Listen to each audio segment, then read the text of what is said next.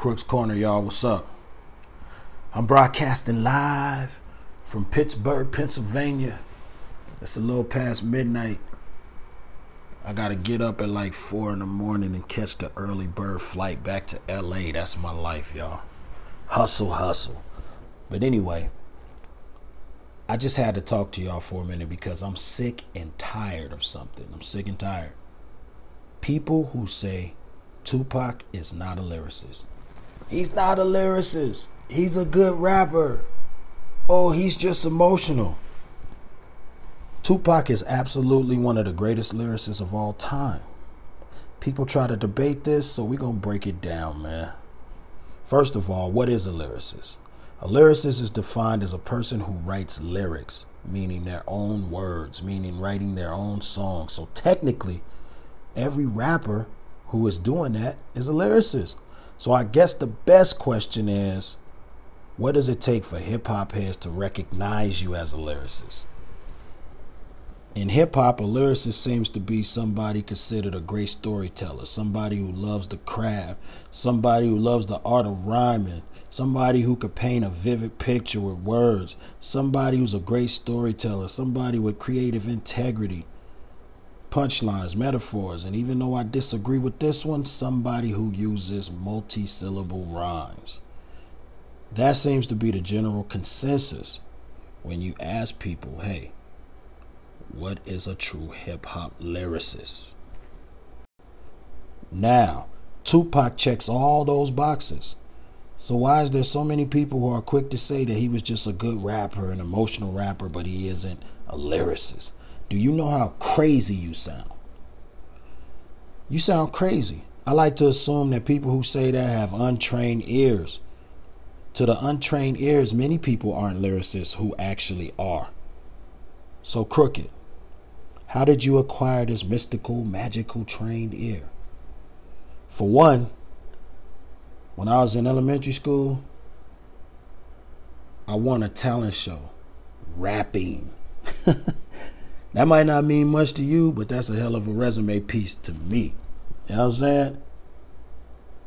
And ever since then, I've been a student of the game, soaking up every element of hip-hop, DJing, MCing, graffiti, b-boying, b-girl, and beatboxing, everything. I studied poetry. I studied Maya Angelou, Langston Hughes, yada, yada, yada. I studied rap masters.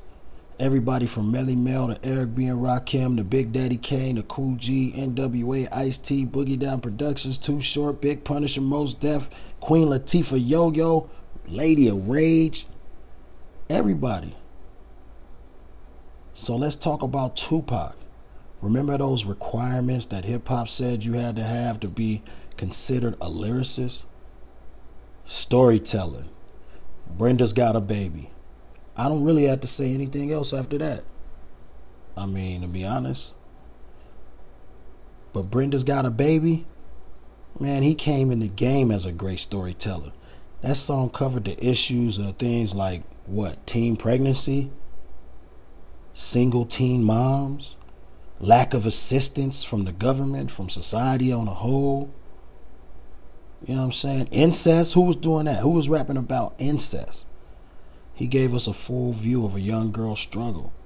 So if we're going to debate that Brenda Got a Baby is not a great story, I'm not here for that. Nah, dog, I'm not here for that. If you don't believe that Brenda's Got a Baby is one of the greatest hip-hop stories of all time, you tripping. So what's next? A lyricist is someone who can paint vivid pictures with their words, right? So if you didn't get a vivid picture from Brenda's Got a Baby, how about Dear Mama? Dear Mama painted a picture of a not-so-perfect son's appreciation for his not-so-perfect mother. He also became one of the most honest artists in history when he said, even though you was a crack fiend, mama, you always was a black queen, mama. See, the reason those bars are so important, because in the braggadocio world of rapping, he made himself an open book and delivered some of the most vulnerable rap lines hip-hop has seen at that point. You want to know how to be ridiculed in the hood? Be a crackhead. I'm serious. Crackheads were the butt of all the negative jokes. To admit your mother was on crack was unheard of at that time. That's just something that you hide and bury. You don't admit that. I question if those lines inspired Eminem to be open and honest about his mother's drug addiction. It was so game-changing, but that was Tupac. So let's see, what do we have next? A lyricist is somebody who loves his craft and respects the culture. Okay. Tupac made a song called Old School, where he gave shout-outs and love to those before him. He paid homage to all the OGs. You know what I'm saying? People who paved the way. That's something that's not a thing today. In mainstream hip-hop, that's really not a thing. But he showed his love. He showed them respect. MC shit. Lyricist shit. What's next? Multi-syllable rhymes. Multi-syllable rhymes. I'm getting high so a nigga think he touched the sky, turn tough inside, in a rush to die. Those are multi-syllable rhymes. That's Tupac. Are you still down? Remember me. That's the song that those rhymes are spit on. I'm getting high so a nigga think he touched the sky, turn tough inside, in a rush to die. Or, I can't read the signs, I'm blind, but a nigga know he need is 9, 'cause times. See what he did there? The end rhymes are blind and time, but he put multi-syllable rhymes in between the two bars. Read the signs, need is 9. Those are multis. That's called multisyllabic inner rhyming, when you put multi-syllable rhymes inside of a rhyme. MC shit. Lyricist shit. Come on, man. What's next? Creative integrity? Integrity to be yourself and show the world exactly who you are. At the height of his success, he created songs like White Man's World. He pushed the boundaries. We all know in rap music, race is still a touchy, sensitive subject. A lot of rappers stray away from talking about it, especially when they're mega popular. He stayed true to his Black Panther roots, showing the world exactly who he was. You know what I'm saying? MC shit. Lyricist shit. Say it with me. I just want to say this. I'm about to say something else, but this just crossed my mind. This dude injected self-esteem and self-worth into those treated like second-class citizens. He expressed himself, whether you agreed with him or disagreed. That's just too much sauce. That's integrity. Even on his songs, like How Do You Want It? He blasted politicians on a club jam. Who does that? Let's talk about concept songs. We all know Nas's I Gave You Power is one of the greatest concept songs in the world.